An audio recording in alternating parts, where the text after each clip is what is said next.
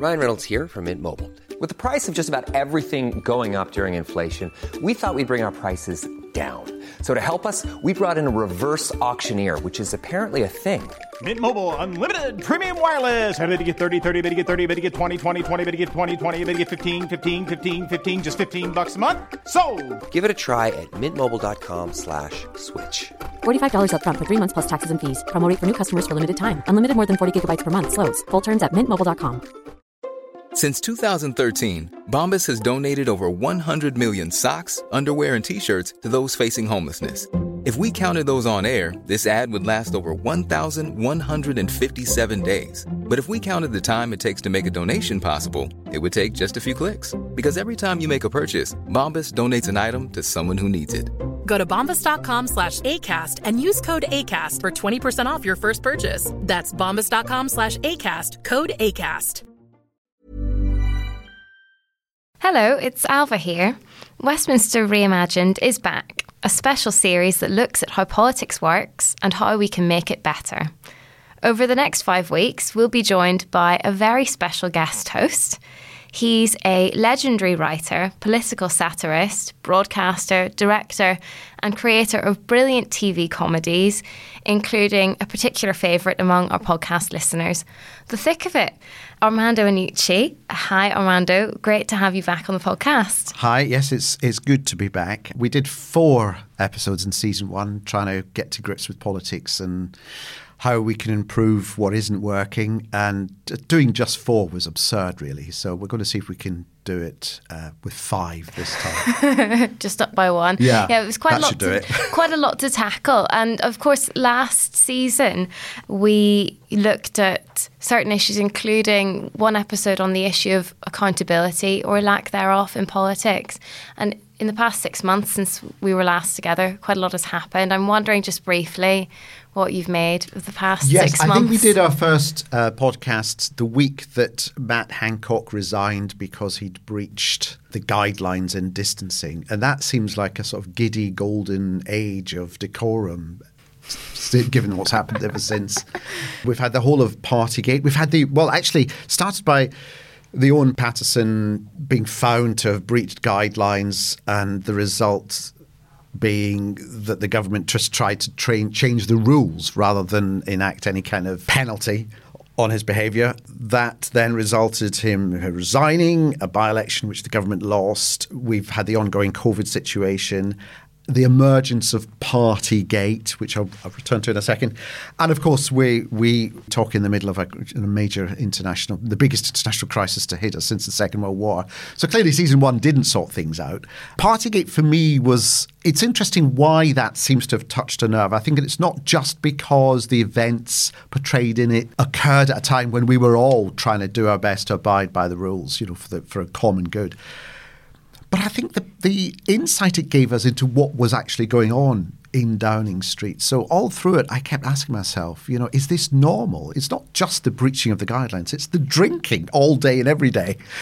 Is this normal? And therefore asking myself the bigger question, is this the politics that we deserve? Is this normal or is this atypical? So I think this season we shall start, pulling apart little aspects of democracy and parliamentary behaviour and how Whitehall works, and just holding up to light and seeing whether or not they can be improved. This series will run on Wednesdays, so on top of our regular podcasts on Tuesdays and Fridays, you'll be getting an extra dose of the New Statesman podcast for the next 5 weeks. So Armando, shall we get on with today's episode? I think nothing should stop us.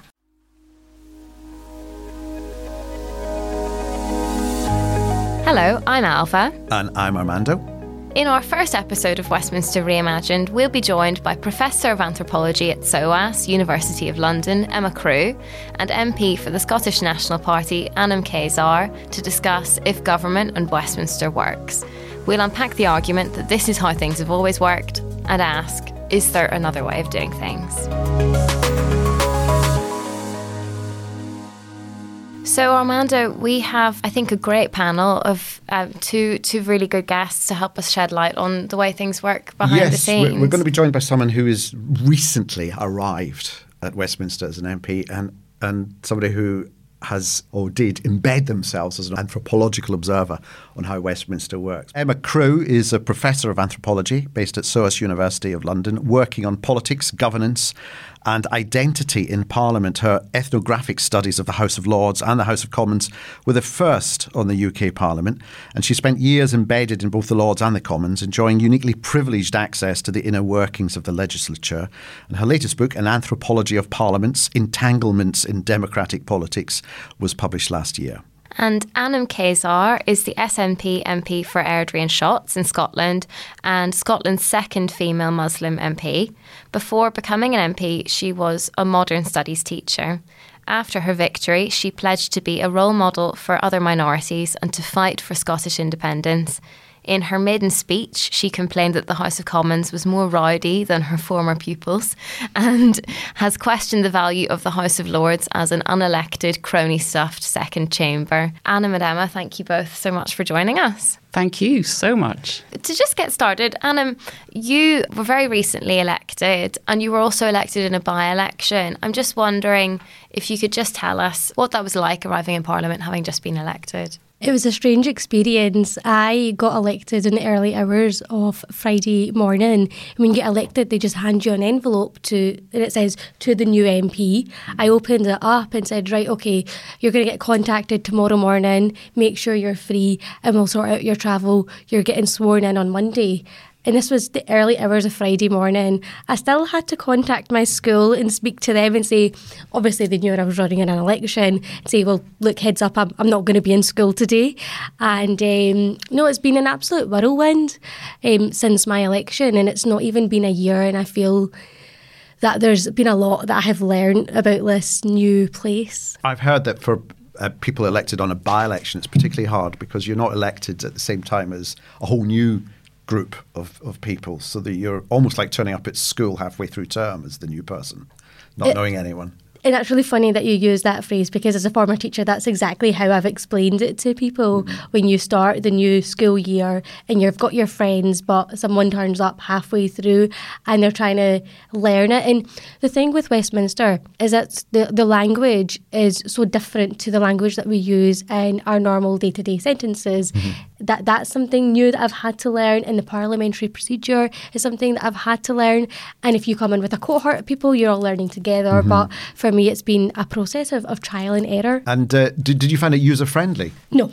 Okay, I would say that and I can expand on that for you. Please do, yeah. So the language that is used in Parliament is not the language that we use on our day-to-day basis. So if I stand up in the chamber and I want to refer to someone, I have to call them the honourable member for whatever their constituency is. But even at that, when bills are printed or when you're looking at committee papers, so much of the language it's like a special club, right? And if you've been brought up with that language around you, you're part of that special club.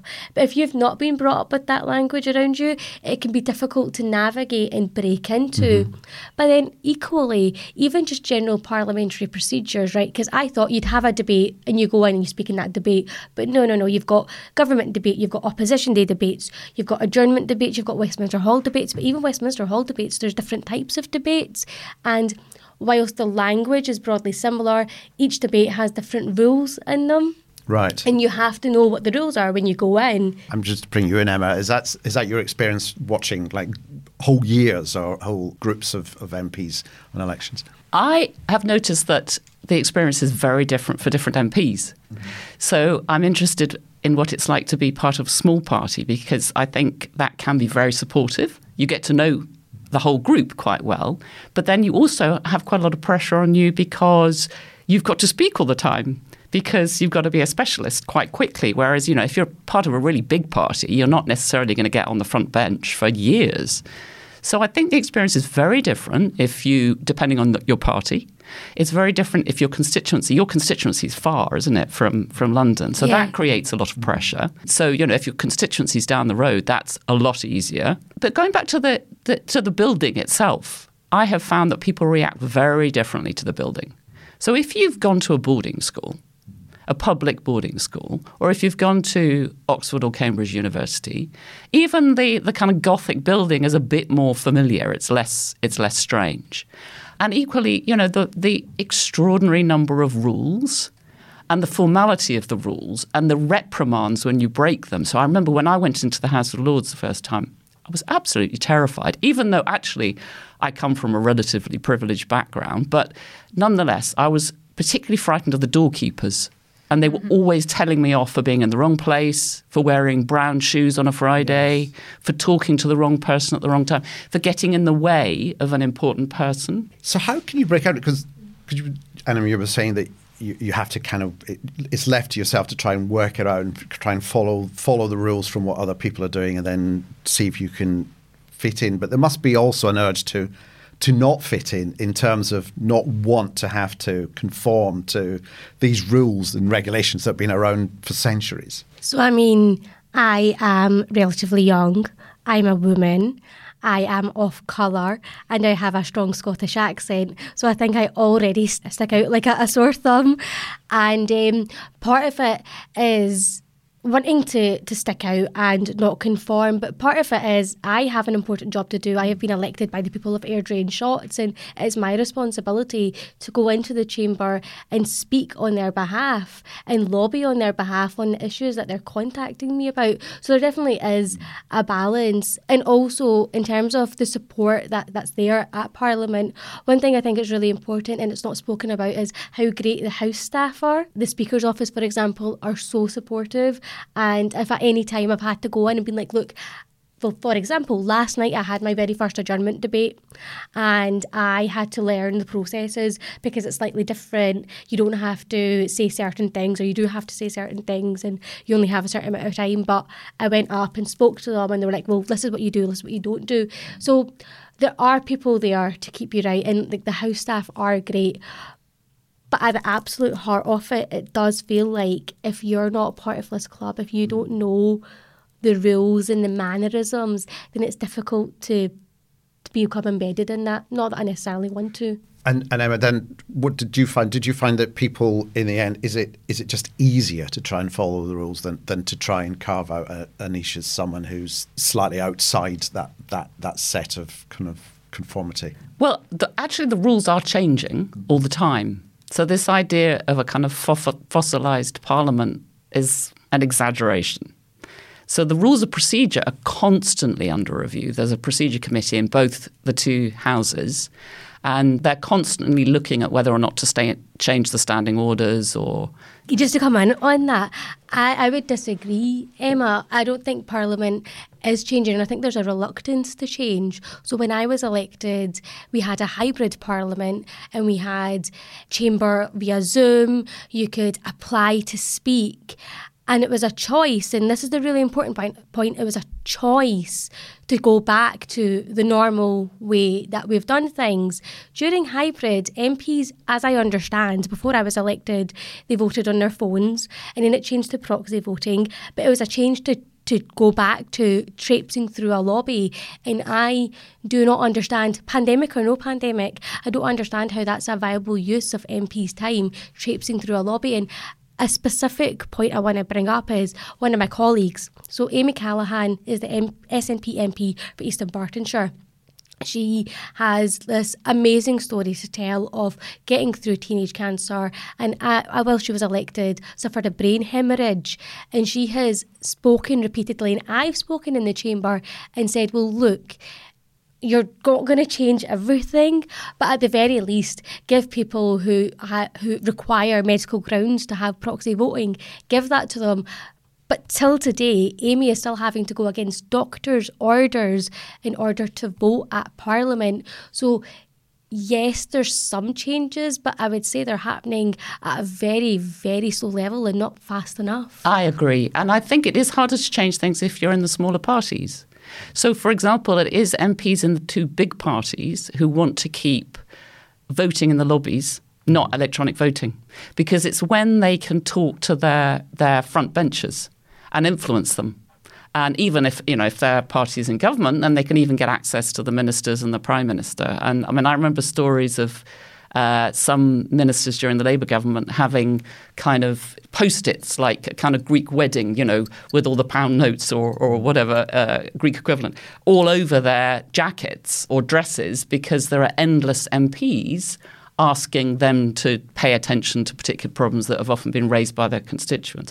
But that doesn't necessarily work for many MPs. I absolutely agree with you. But I think the importance of recognising that change does happen gives one some hope and some incentive for trying to change things.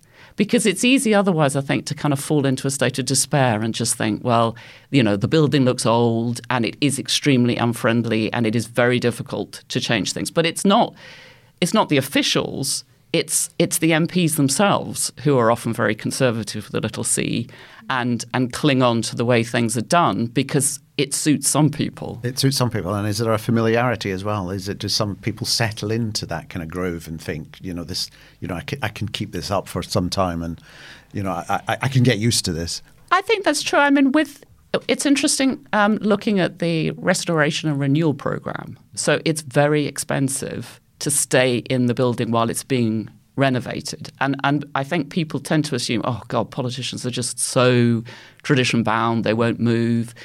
But I've got a theory that life is so chaotic as a politician and so pressured and so kind of increasingly fragmented that the building itself is one of the few continuities in your life. So I think politicians are shapeshifters, because you've got, you're talking to a constituent one minute, you're talking to a journalist the next minute. You've got to continually adapt to these different audiences. But the building is like a rock. It stays there. And I think it's actually quite nerve-wracking for people to think that they might be moved out of this extraordinary building and, where's their rock? Right. Where's their sense of continuity? Hi, Anoush here. We've got a special offer for Westminster Reimagined listeners. You can subscribe to The New Statesman for just £1 a week for 12 weeks. Just go to newstatesman.com/podcast offer.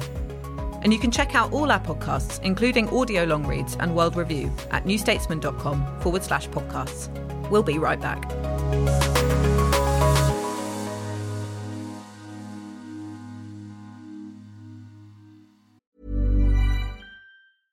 Ryan Reynolds here from Mint Mobile.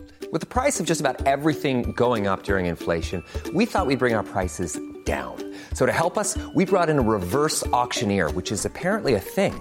Mint Mobile Unlimited Premium Wireless. How to get 30, 30, how to get 30, how to get 20, 20, 20, how to get 20, 20, how to get 15, 15, 15, 15, just $15 a month? Sold! Give it a try at mintmobile.com/switch. $45 up front for 3 months plus taxes and fees. Promo rate for new customers for limited time. Unlimited more than 40 gigabytes per month. Slows full terms at mintmobile.com.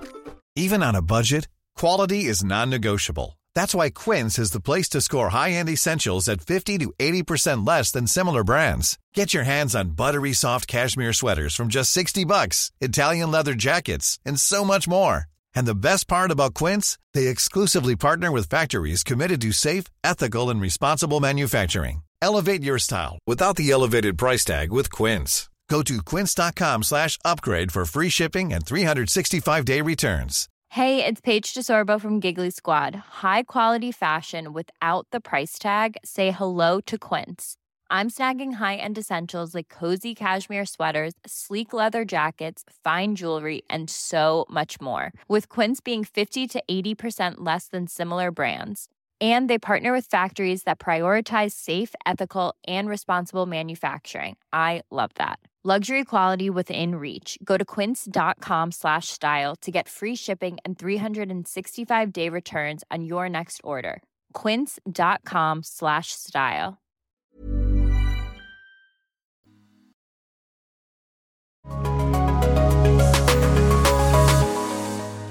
I suppose my question for you, Emma, and then kind of for you, Anam, as well, is whether this affects the kind of laws that get made or the quality of our policy making, that whether these things that we've been talking about mean that MPs do their jobs less well. Do you sort of, because I suppose it actually doesn't matter to, or it only matters to a small degree if people feel personally uncomfortable doing the job, but they're still able to be effective politicians. Like Anam, I don't know what your experience is of that, but you come up against these challenges, but ultimately you don't feel like they're an obstacle to achieving what you want to achieve from the role.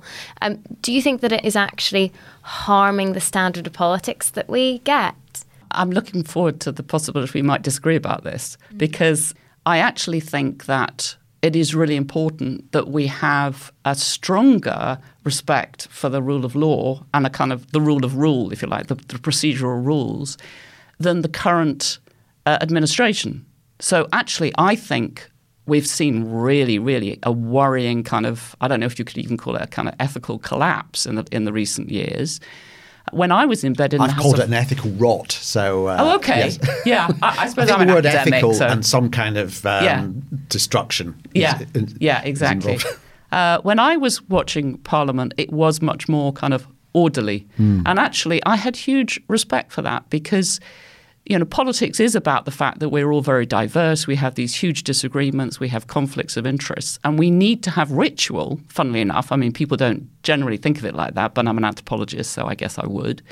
But in the ritual, you have these rules, and actually you need people to stick to them. You need politicians and the speaker to take those rules incredibly seriously. So you change them with great care. You definitely do need to change them. But I would like a kind of respect for rules, but a far, far more progressive attitude towards the emergencies that are facing us in society. So, let's be really, really radical about the fact that we've got climate breakdown and we've got a mental health crisis and these things.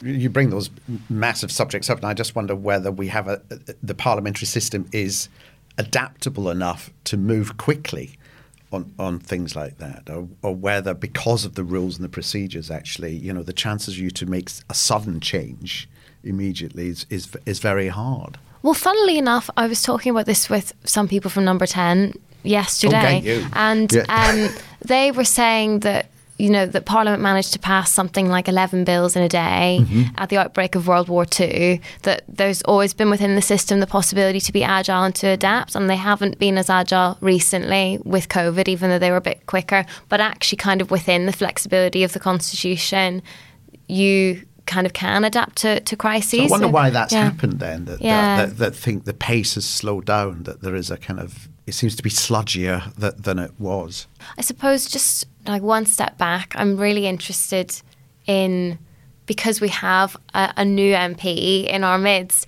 I'm really interested in, just because we were talking about how there are aspects of the current system that can feel unwelcoming, how it's felt for you, Anam, if you feel like those are difficult but you can still do your job, or have there been moments where actually you feel less able to be an effective politician because of aspects of this place being unwelcoming?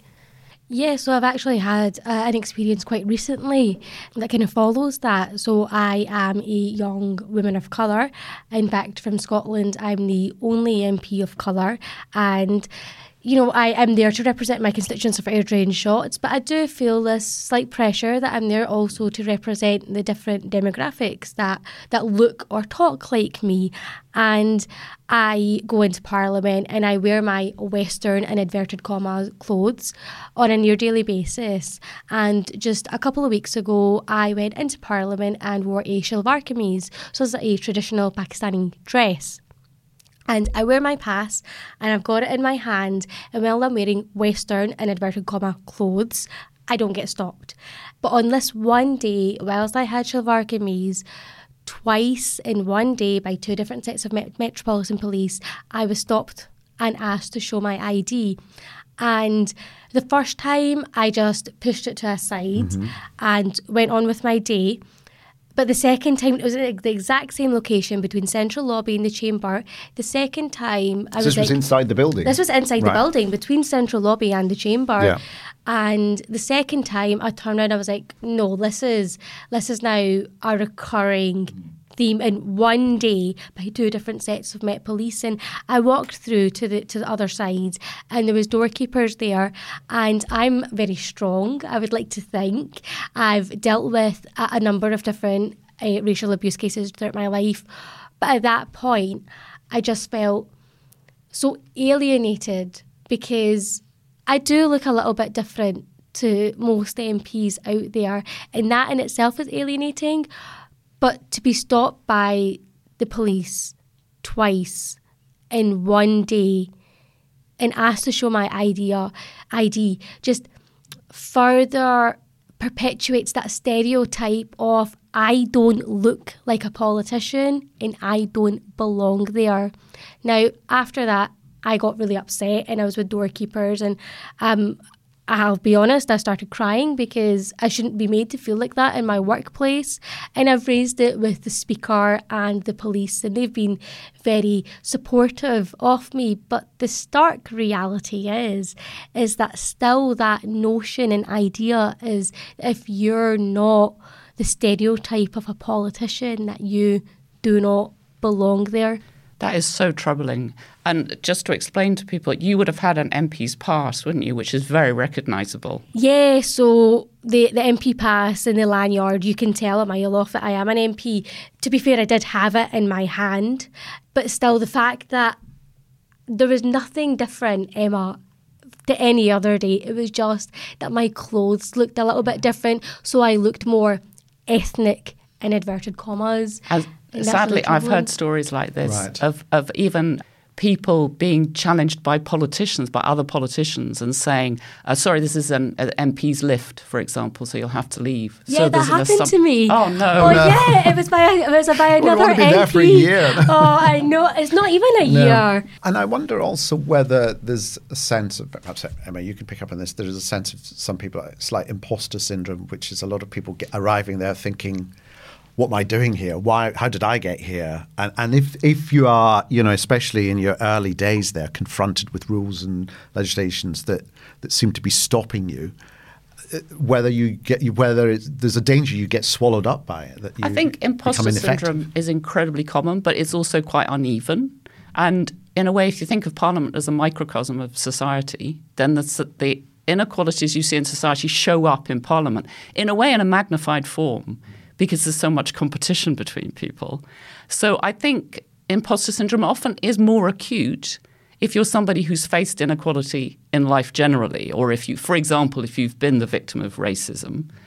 This is extremely undermining, isn't it? We're all trying to kind of feel confident, but that kind of onslaught on your identity is really, really hard. And you even get it in the House of Lords, which is kind of a courtly place.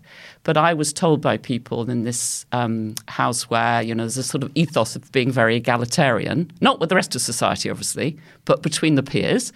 But then when people would rank each other and kind of judge each other and talk about who was good at performing in the chamber, when they weren't, I noticed that sometimes gender or race would come into the explanation if you were a person of colour or if you were a woman. Like they'd say, oh, yeah, she sounds like a fishwife, or, well, he's black, he's chippy, or something like that. So I think racism takes many forms, doesn't it? And people assume it's simple. It's actually really complex. Yeah, no, I completely agree. Gone are the days when someone would outwardly just make a racist remark towards you. It can feel so institutionalised, and it goes back to, Armando, what you were talking about, is that idea of imposter syndrome.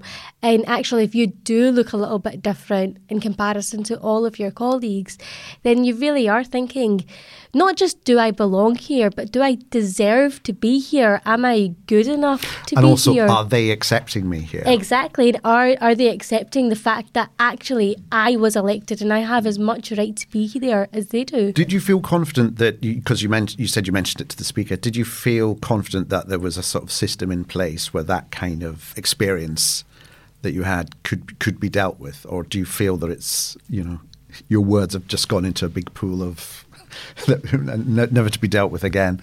So look, I'm the first person to complain in the chamber if I feel like the Speaker's not called me and he's being unfair. But at this point, I have to say that Lindsay was great. He was very, very supportive of me. And I said to them, well, look, what I don't want is for you guys to do some sort of diversity training and a tick box exercise and pat yourself on the back, because that's not how this can work, and I'm not going to allow you to work it like this. And they were very, very open to that, and they've said that they'll investigate and have those discussions. So I do feel supported from the Speaker, which is really important. I'm really interested in another pressure that I think you have to deal with, where, again, going back to the fact that we've got these inequalities in society, which you would have had personal experience of. So when you're representing your constituency, how do you handle the difficulty of like where you focus at any time? Who do you prioritize? Who do you talk to? And how does it relate to how you may feel that other people, say in Scotland, maybe who are people of colour or are young people or whatever it is, or people who share your identity, they may be claiming your time and attention as well. So how on earth do you deal with all this multitude of voices? Yeah, of course. I mean, first and foremost, I'm elected as the Member of Parliament for Airdrie and Shotts. And I think we need to have a wider discussion about what the role of an MP actually is. Is it voting? Is it debating? Is it being in the constituency? I'm not convinced that we spend enough time in our constituencies. I think far too much time is spent wasted in Westminster. But on that, yeah, you're right, I wear different hats, and so often I get contacted by people. I mean, I have had a lovely email just after I got elected from one of my former pupils who said, "Miss, I watched your maiden speech with my little sister who's 7 years old, and we just got so emotional because for her at 7 years old to see another woman of colour being elected was just it's so different to the norm, and thank you so much." And I got really emotional because it's one of my former pupils. But even last week, I wrote this wee card to a girl also called Anam, who's 7 years old, because she got in contact with me saying, "You look like me." Like that, and at 7 years old, she's able to identify that actually I'm someone in politics. And I mean, I will not be the first one to jump to the defence of a Conservative, but actually there's a couple of people that have inspired me in my life, and I'd say one of them was Mohammed Sarwar, who of course was the first Pakistani Muslim MP to be elected, but also Saida Warsi, so Baroness Warsi was the first Muslim in cabinet, and I remember that iconic picture of her outside 10 Downing Street wearing a shalwar kameez. And I was in my teens. I had gone through 9/11, we'd gone through the Iraq War, but I still saw someone that looked like me, and I think that is such a powerful tool because not the population is majority women, and we've got an increase in number of people of colour, and if politics doesn't represent the people, then what are we doing? I want to go back to what I said at the start, the fact when I went around the Scottish Parliament, realising how kind of much more open it felt in terms of its kind of ambience. And it may be because we had to start from scratch with the Scottish Parliament and indeed the Welsh Assembly. You know, that was something that was built from nothing, and is part of the problem that Westminster's been around for centuries now, and it's very difficult to switch it off and start it afresh. You know, you've got this building that's ancient. I sort of hope they do move for the refurbishment, because it might just. I did like that. Like you, I did think that through the COVID period when everything went on Zoom and you could vote remotely and so on, that would be something that stayed, because it felt so.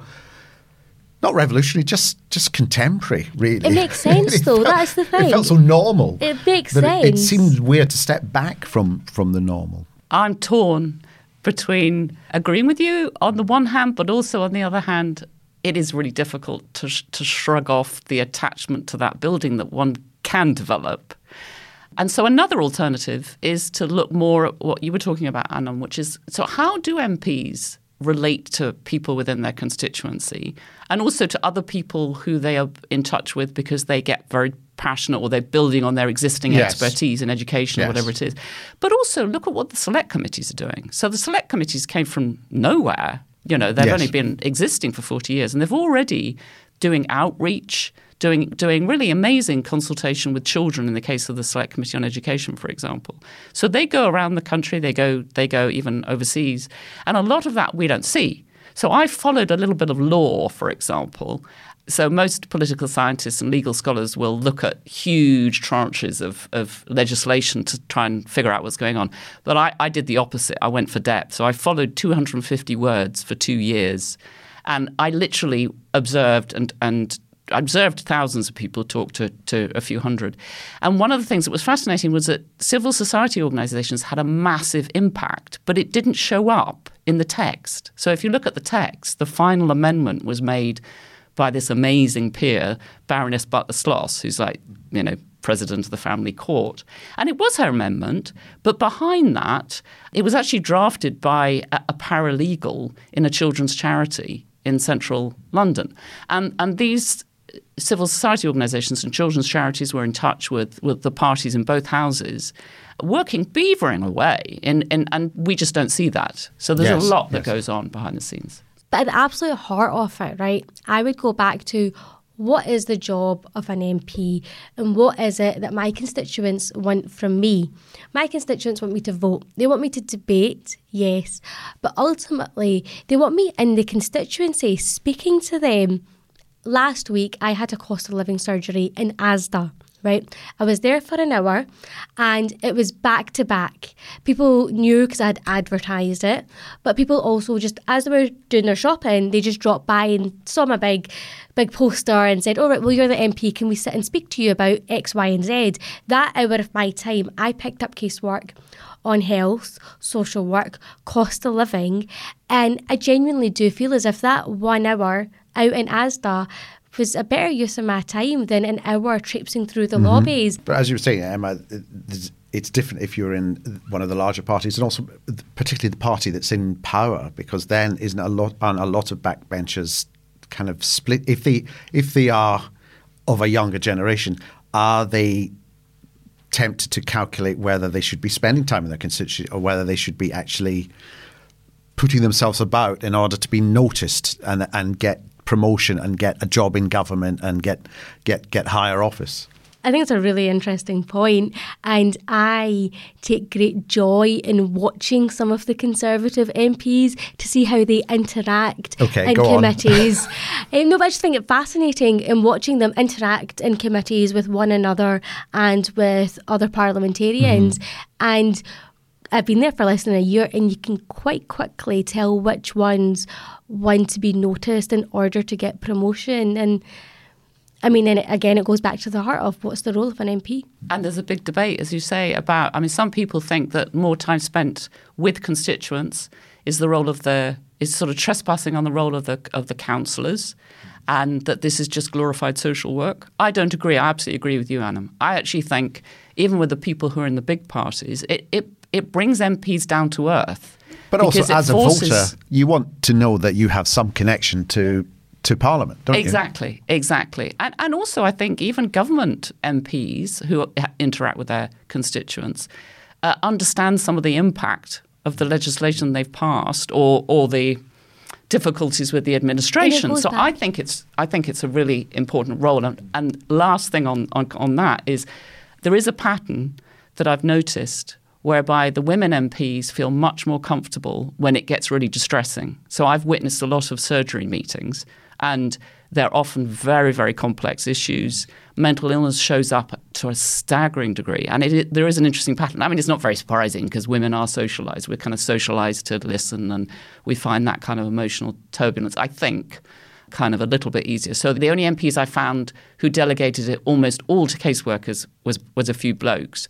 Nearly all MPs do some, but there's some interesting patterns there that I think really... We're going to have to wrap up in a second, so I'm wondering to pull you both back for just one final thought. We've talked a bit about things that don't go so well in Parliament, and it would be nice to end on maybe just one brief thought from both of you on a small change that could be made that would make our politics a tiny bit better. You from experience, and you from all of your experience observing many, many politicians. And would you like to go first? So politics should be kinder, of course. But I think to help us do our jobs as members of Parliament is to actually have an open and frank conversation about tradition and how much of that is important in 2022. And yes, you can respect the tradition of how Parliament has run over all these years, but the hybrid system showed us that MPs can vote on their phones or have proxy votes, and they can speak online. When President Zelensky came and addressed us 2 weeks ago, overnight they introduced TVs in the chamber. It's completely possible. It's a political choice to not make it more accessible. And I think if we had that change, it would better our politics and open the potential of having more different people who look a little bit different becoming elected. I completely agree with that. And I would add, as the second priority, to develop a much more sophisticated approach to knowledge and how it's handled. So I don't think we live in a post-truth world. I think we live in a world which is totally confused about knowledge. And I think we all need to have a really, really good look at how we value knowledge. So the knowledge of lawyers and scientists is kind of venerated. But actually, we are beginning to take personal testimony a bit more seriously, for example. But what doesn't happen enough in government, but also in Parliament, including even in select committees, and they're the real experts in dealing with knowledge, and even in constituencies, I think we all need to think much harder about how knowledge is produced, how it circulates, how it gets twisted and distorted, when it's being used for political gain, and when it's people genuinely trying to inquire into what on earth is going on. And we need to have a little bit of tolerance for the fact that there is inevitable political spin, but we need to be totally unforgiving when politicians knowingly lie and pretend they're not. So I think we really need to have a good think about knowledge. I think that's a tough note to end it on. Yes. Thank you both very much. Thank you so much for having me. Thank you. That was such a good conversation. So, Armando, that was a really interesting chat. Do you feel like we got to the bottom of it? It certainly touched on various things that I thought, yes, what I was asking myself, yes, why don't we do that? Like bringing in the screens, the idea of the use of knowledge. I mean, it connects with the screens because actually Parliament could benefit from the witness and advice of many, many people outside Parliament. We see on our screens the American select committees when they hold the leaders of such and such Facebook up and quiz them. And I know we get that in the select committees. But actually, if we felt, okay, if we can't make the building more accessible, can we make the idea of Parliament more accessible by having more participation from outside? I think we didn't touch on the rule breaking that does take place in government. The fact that Parliament sets the rules, but if an MP breaks rules like Owen Paterson, the idea then is to change the rules to let them off rather than to penalise them. that idea, and I'm sure we could do a whole podcast on Partygate alone and all the questions it raises. Yeah, and I think the thing I was really struck by was that, I mean, there were lots of things that we looked at, little obstacles to MPs doing their jobs well, but it seemed as though the main way in which change happens is just by MPs like Anam Kaysar taking on quite a lot of personal difficulty to sort of trailblaze for more people like her to come on through. I think, in a way that's a great thing, but also kind of rubbish that there isn't a more systematic way of letting that happen. We don't want to put people off from wanting to go into Parliament if they find out that quite a lot of your work in Parliament is trying to work out how it works, how you fit in, and being able to kind of get round those obstacles. So that's it for now. Next week, I'll be handing over to my colleague Anoosh Chakelian, who will host our second episode with Armando. That's right. On the next episode, Anoosh and I will be speaking to the economist Gary Stevenson and grassroots campaigner Rosamond Kissy-Debrah about making change outside of the Westminster bubble. I'm really looking forward to it. Until then, thank you for joining us on the New Statesman podcast. Goodbye. Goodbye. You've been listening to Westminster Reimagined on the New Statesman podcast with me, Alva Ray, and our special guest host, Armando Iannucci. If you enjoyed this episode, please leave a review and don't forget to subscribe. You can watch video from this podcast on the New Statesman's YouTube channel and on the New Statesman website. This episode was produced by Adrian Bradley and May Robson. Our executive producer is Chris Stone.